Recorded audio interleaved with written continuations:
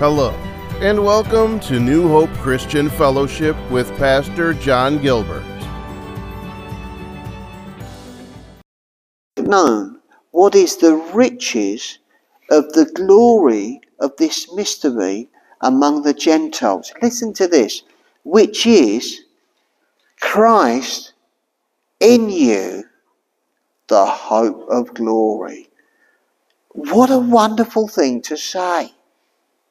Christ in you, the hope of glory. Come on. Do you know what?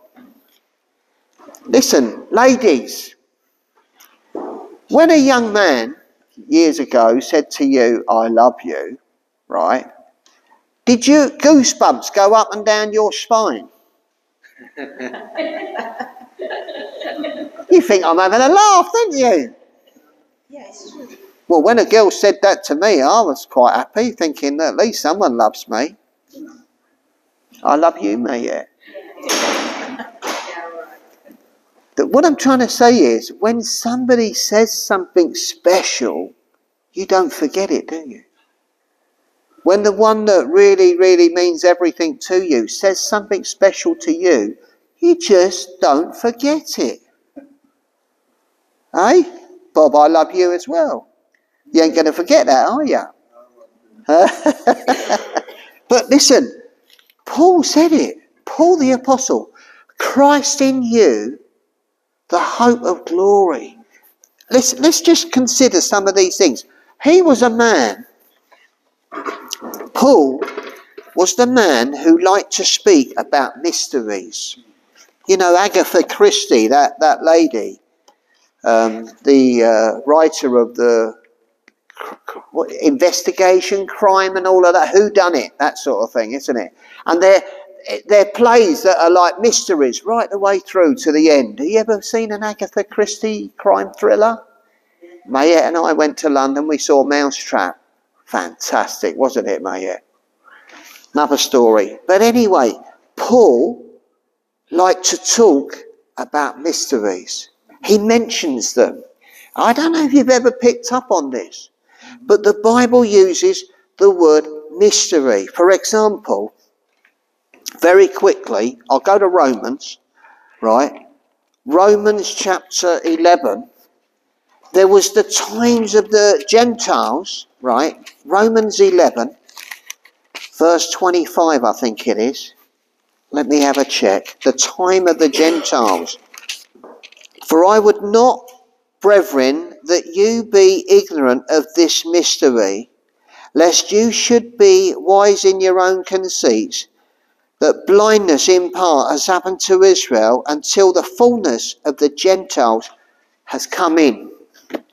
I'll repeat that in my own tongue. I'll paraphrase it.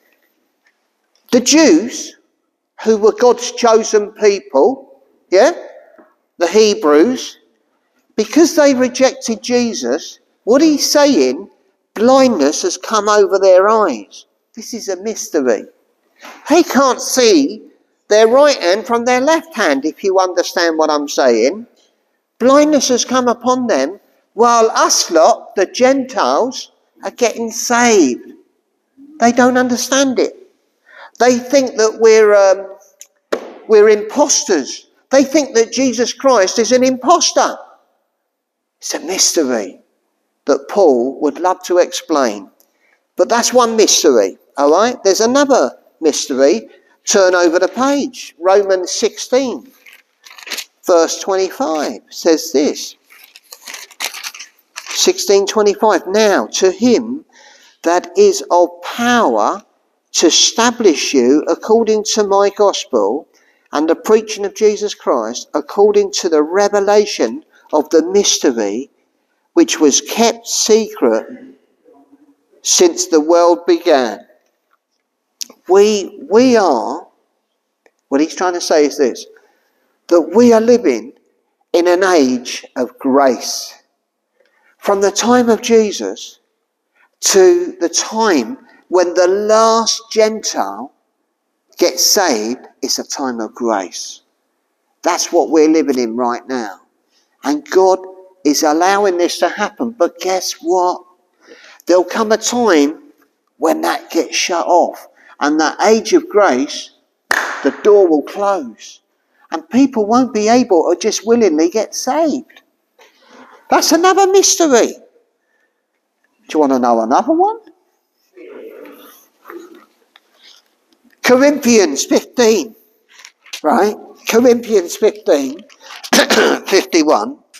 I'm just giving you a little appetizer. 1 Corinthians chapter 15, about the resurrection. And it's this. Behold, he says, I show you a mystery. This is Paul the Apostle. Turn your telephone off. I show you a mystery. We shall not all sleep, but we shall be changed. What is that mystery? Anybody know? It's the rapture. The mystery of the rapture. We will change.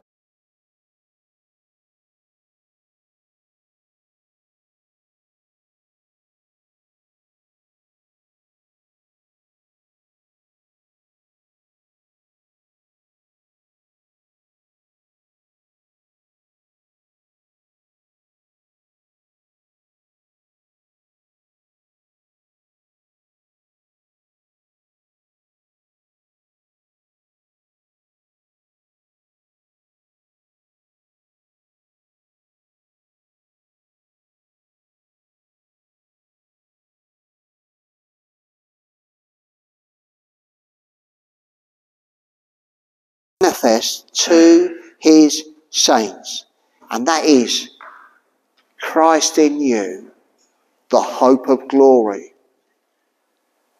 If you could get the Moses, if you could get Isaiah, if you could get Jeremiah, Ezekiel, these are the major prophets of the Old Testament. If you could get Elijah, Elisha, if you sat them all around this little table, yeah, and you said to them, these were the prophets of the Old Testament, and you said to them, look lads, would you call them lads?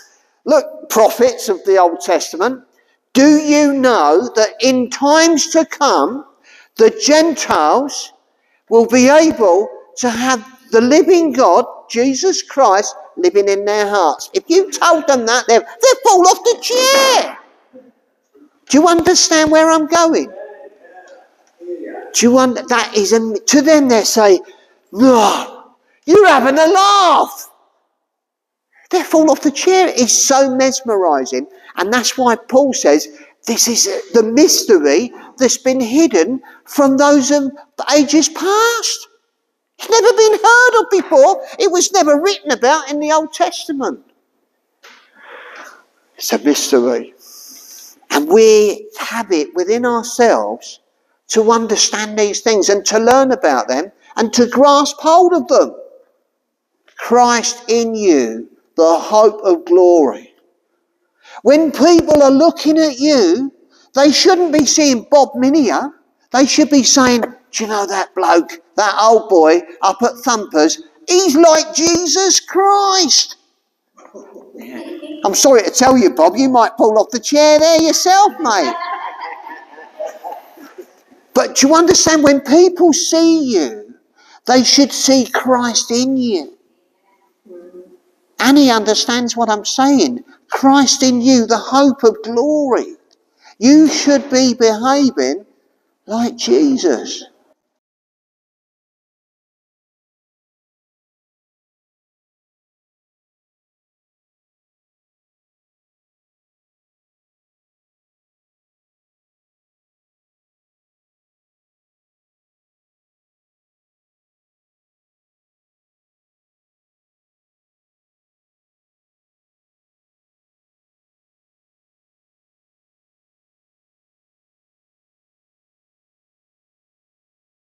Hope. And that's what I want to share with you today. Whether we really have that living hope.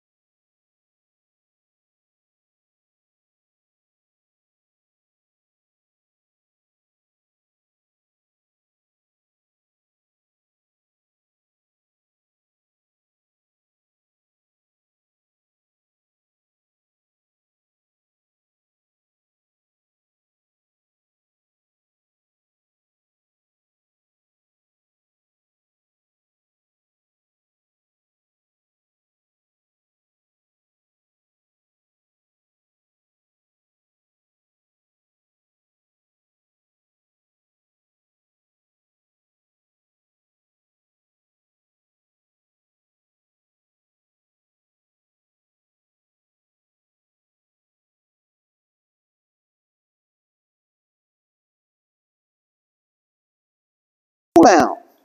There was a rich young ruler went to Jesus and he said, Master, what must I do to be saved? And Jesus looked at him, loved him, and saw that he was a rich man.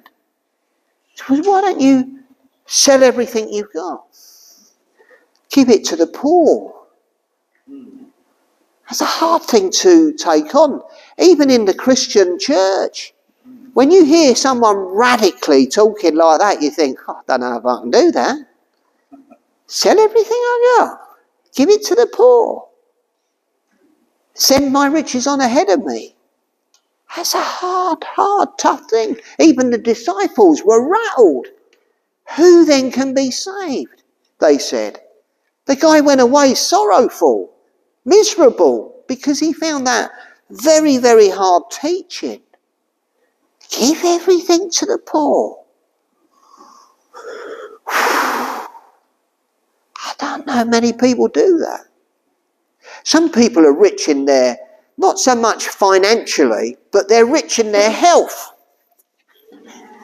You know, they can do a marathon in an hour.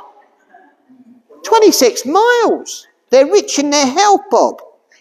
But they won't give their health to helping other people. You can be rich in other ways, can't you? You could be rich up here and you use this to play a computer game when other people are dying. You know what I'm saying? The rich young ruler went away miserable. Money doesn't make you happy, does it? It can give you a good time down at Southend. You can go on the roller coaster and things like that. But what I'm trying to say is, it's actually not money, it's the love of money. Money is pretty good, but it says Paul says the love of money is the root of all evil. He didn't say that money is the root of evil. It's the love of it. And that's the thing. Okay? People make money their God. And that's where they got a false hope. It's that you don't do that. Okay? Some people, they trust in their intellect. Their hope is what they know. They're very academic. And it's not wrong to be academic. It's how you use what you're understanding. You know, for example, is it David Attenborough who does all these wildlife programs? You know, every time you watch one of those programs, he will say, well, the earth is 50 billion million years old. Yes, and that's what... Well, who was around 50 million billion years ago to tell him that that's the truth? Who got a diary out and wrote, you know, day one, 50 million billion years ago, right, I went down to the banana plantation and picked bananas. Who was there? These books that we have about the weather, well, this is the worst rainy day in the last 120 years. They only started those books 120 years ago, didn't they? It's crazy. That guy's got a very good intellect. He's got a very good understanding, but I don't think he's telling the truth. So he's putting his hope in lies. Charles Darwin put his hope in lies when he wrote this Origin of Species, telling me or you or someone else that you came from a fish out of the... Well, slime plus time equals me. Eh? Anyone want to put their hand up to that? Bible tells me, very simply, I'm made in God's image and God's likeness. I believe that. Eh? Anybody come here from a piece of bogey? A bogey from your nose? You don't look like bogeys to me. Or I'm sorry, but... Do you remember his name, Tony Blair, the Prime Minister, 20 odd years ago, right? I remember one day he was on the news and he said, looked at the camera, he said, education, education, education. Does anybody remember that? Someone does. He put his hope in education.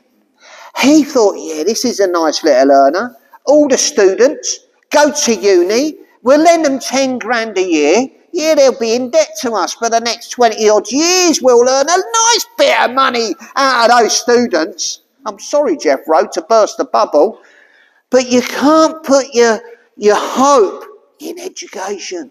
It's good to get an education, but you can't put all your hope in it.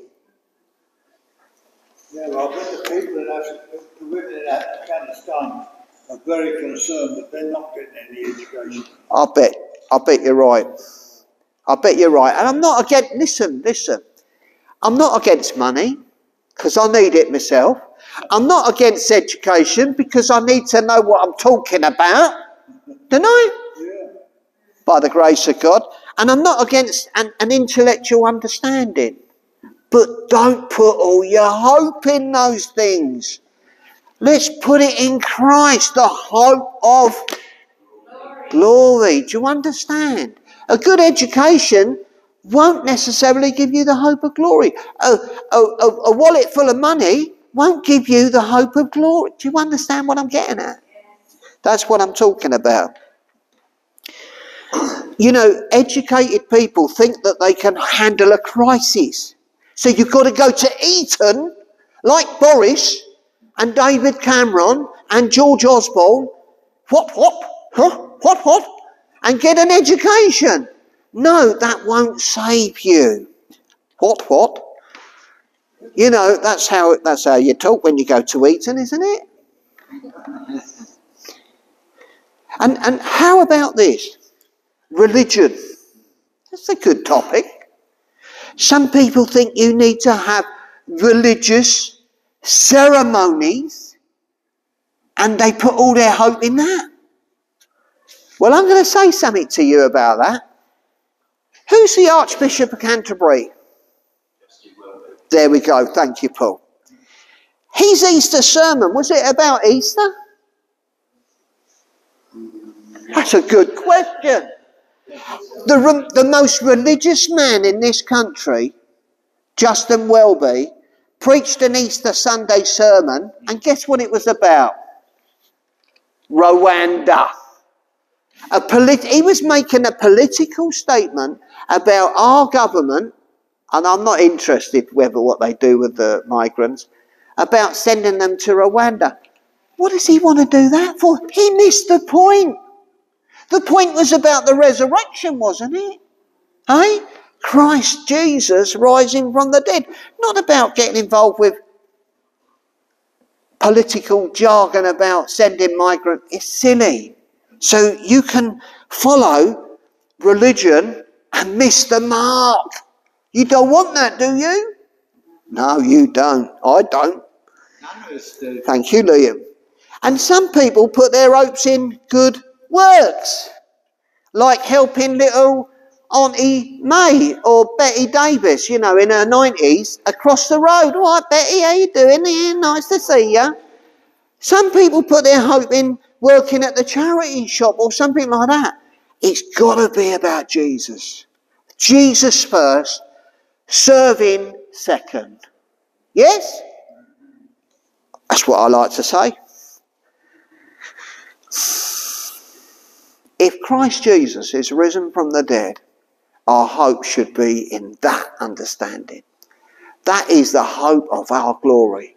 If he can rise from the dead, then you can rise from your bed.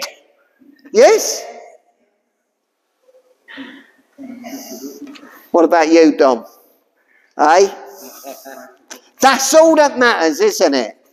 If he rose from the dead, we shall rise from the dead at his word. You know, Jesus first, follow him first, and then all these things. It's okay to have a bit of money in your pocket. It's okay to have an education. It's okay to do these things to help the old lady across the road. But put Jesus first. And then we have the hope of glory to do what he wants us to do. My second point is this. Do you know that many live with no hope at all? It's very sad. Ephesians, this way. Ephesians 2, might have read it before. Ephesians 2 verse 12 I think it is. Ephesians 2 verse 12. That at that time ye were without Christ, being aliens from the commonwealth of Israel, and strangers from the covenants of promise, having no hope, and without God in the world. There is a people, and it could be one of you. When I say things like that and then look at you, don't think I'm pointing the finger at you. There is people in this world, they've got no hope. And I meet people, especially when you're evangelising and you're challenging people about faith in Jesus, they've got no hope. I met this guy yesterday, and apparently he said he was a Muslim, but I thought, I'm not going to put up with that. I'm going to give you a track whether you like it or not, right? But when his wife said, come on, love, let's get on with it, right? And she saw that I was giving him a tract, she went, oh no, not that, right? And I didn't like that. So I said, excuse me. I said, can you tell me a bloke in Southend that's willing to die for you? Am I not allowed to speak like that? Well, why not, Bob? She needs to hear it. Snub me and snub my tracks. She needs to hear it. She didn't compute it. Maybe she didn't have enough understanding, right? But maybe those words might ring around in her head over the next 10 years until they go into her heart. But who in Southend would die for someone else, for a sinner? An unrighteous person, only Jesus. And we should never snub at taking something like a tract, that could be our lifeline to heaven. Hope. Our hope in Jesus is tested, guess when? It's tested at death. That's leaving it to the last minute, isn't it? Too late, man. Exactly, Bob. You don't want to leave it to the last minute. And dying only takes a second, doesn't it? Yeah. When your heart says, I'm packing up, I've had enough of living inside you, it says, I'm out of order, and it stops. What are you going to do?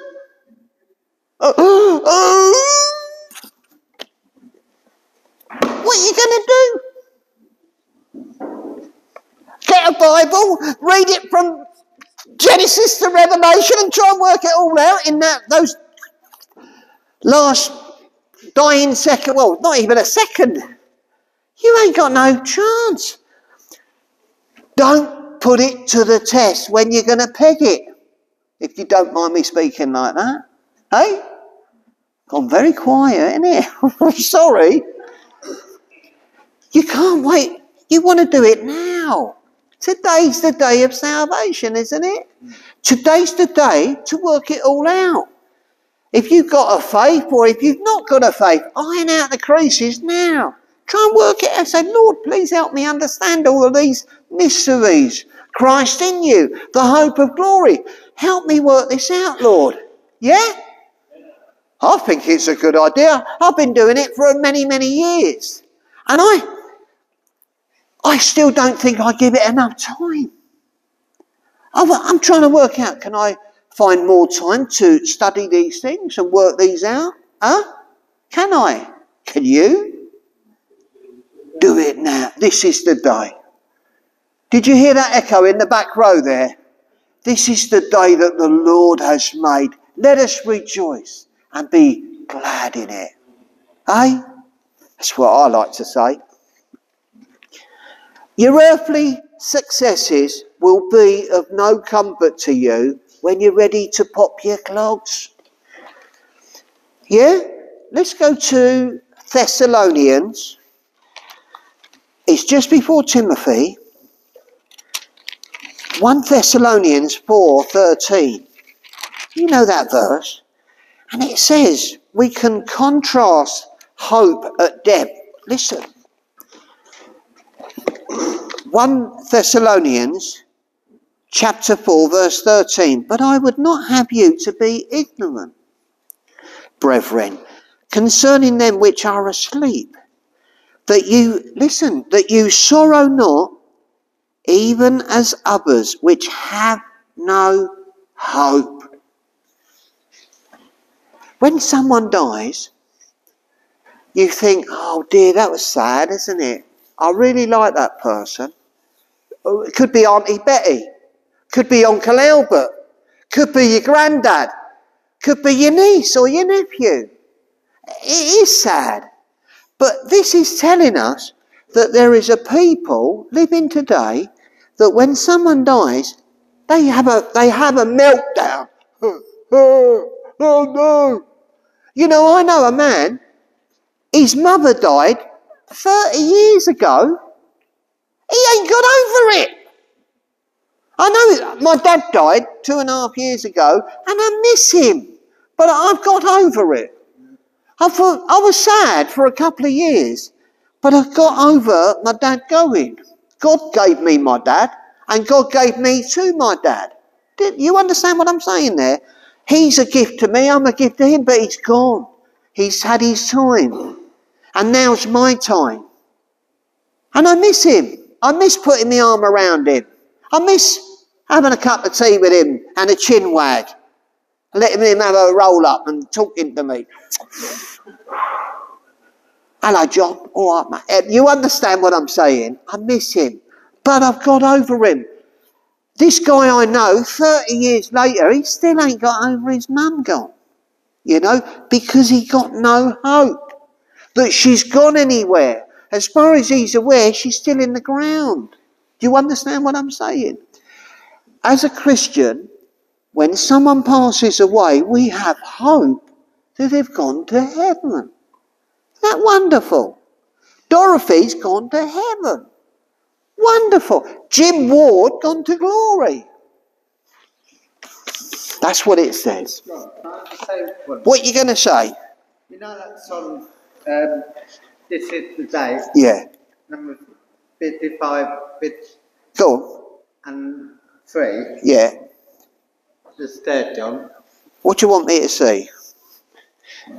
This is the day. What are you going to say? To the actual song that we always been singing at the church. Yeah, this is the day. Yeah. All right. Thank you, Liam. Yeah. Believers, Liam, Yeah. do not sorrow like lost people. In your heart, you can rejoice.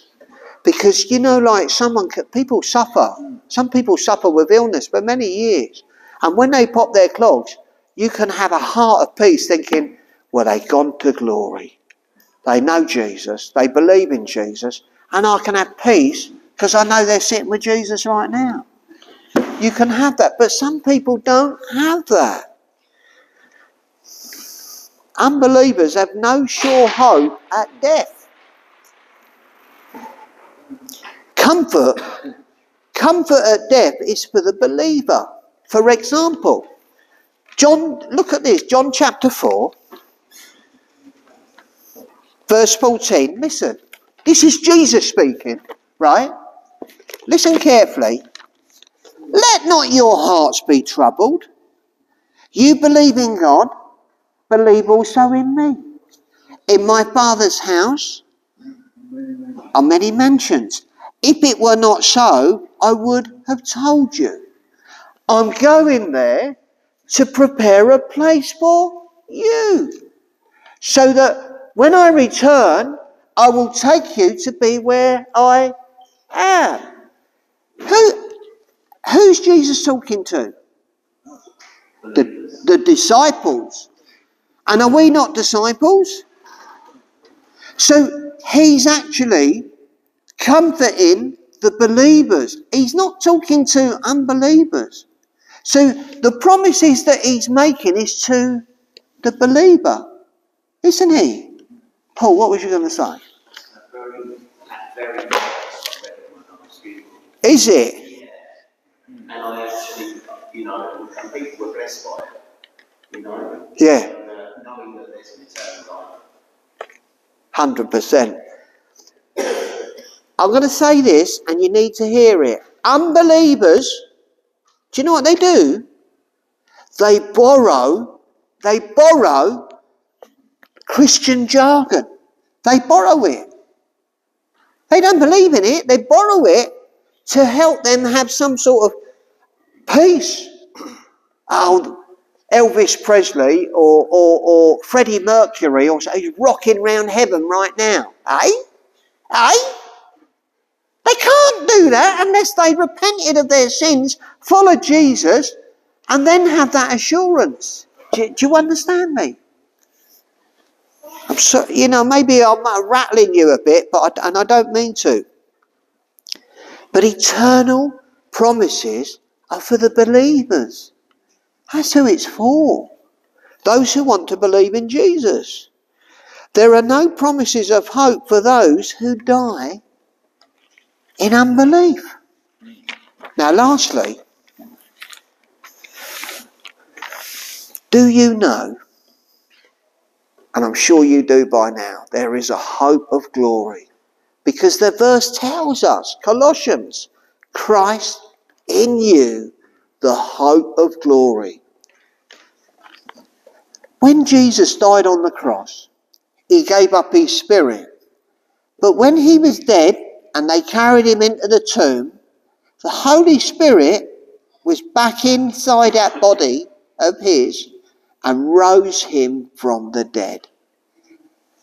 Now, when you die, Marjorie, and all of us, when we go to the grave, it's not something we really like talking about, I'm sorry, but when we get put down in the grave, if that's where we're going, the Lord, the Holy Spirit of God, will raise our body from the grave. Did you know that? Thank you, mate, yeah? If Jesus' body could be raised from the dead, and we're forgiven for our sins, then God can raise every one of us from the grave. I think that should put a smile on our dial, don't you think, Bob? With new bodies, John. Hey? New bodies. With new bodies. What about cremation? What about cremation? Listen, if God made us in his image, yeah? If you got cremated, right, and you turn to ash, how many bits of ash there going to be? That's a lot of ash, isn't it? If you get put in an urn, right, you're getting cremated, ain't you? When your ashes come back, we'll look after them. Don't worry. All right, we'll sort it out.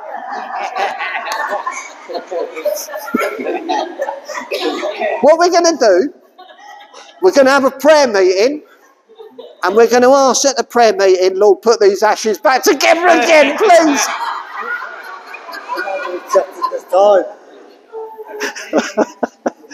I'm going to tell you a story. I'll tell you a story, right? There was a preacher, and his name was John Wycliffe.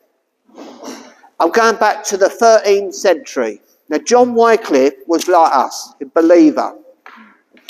He was the first man in this country to translate the New Testament by hand. He wrote it, right? He was the first man to translate it from like the Greek or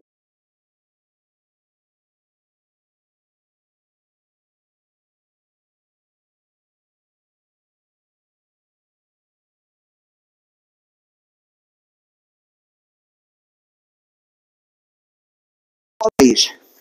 They buried him. When he died, he buried him, and for 100 years he was buried, and his enemies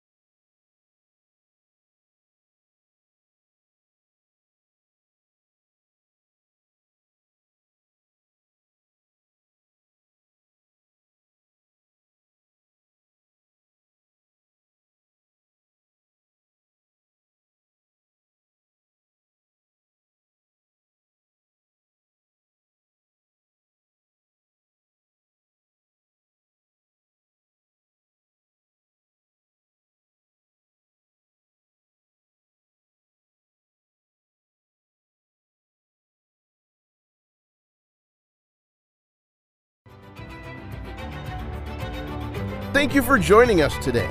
We meet at Grove Hill Community Center at 11:30 p.m. in Hemel Hempstead. God bless you.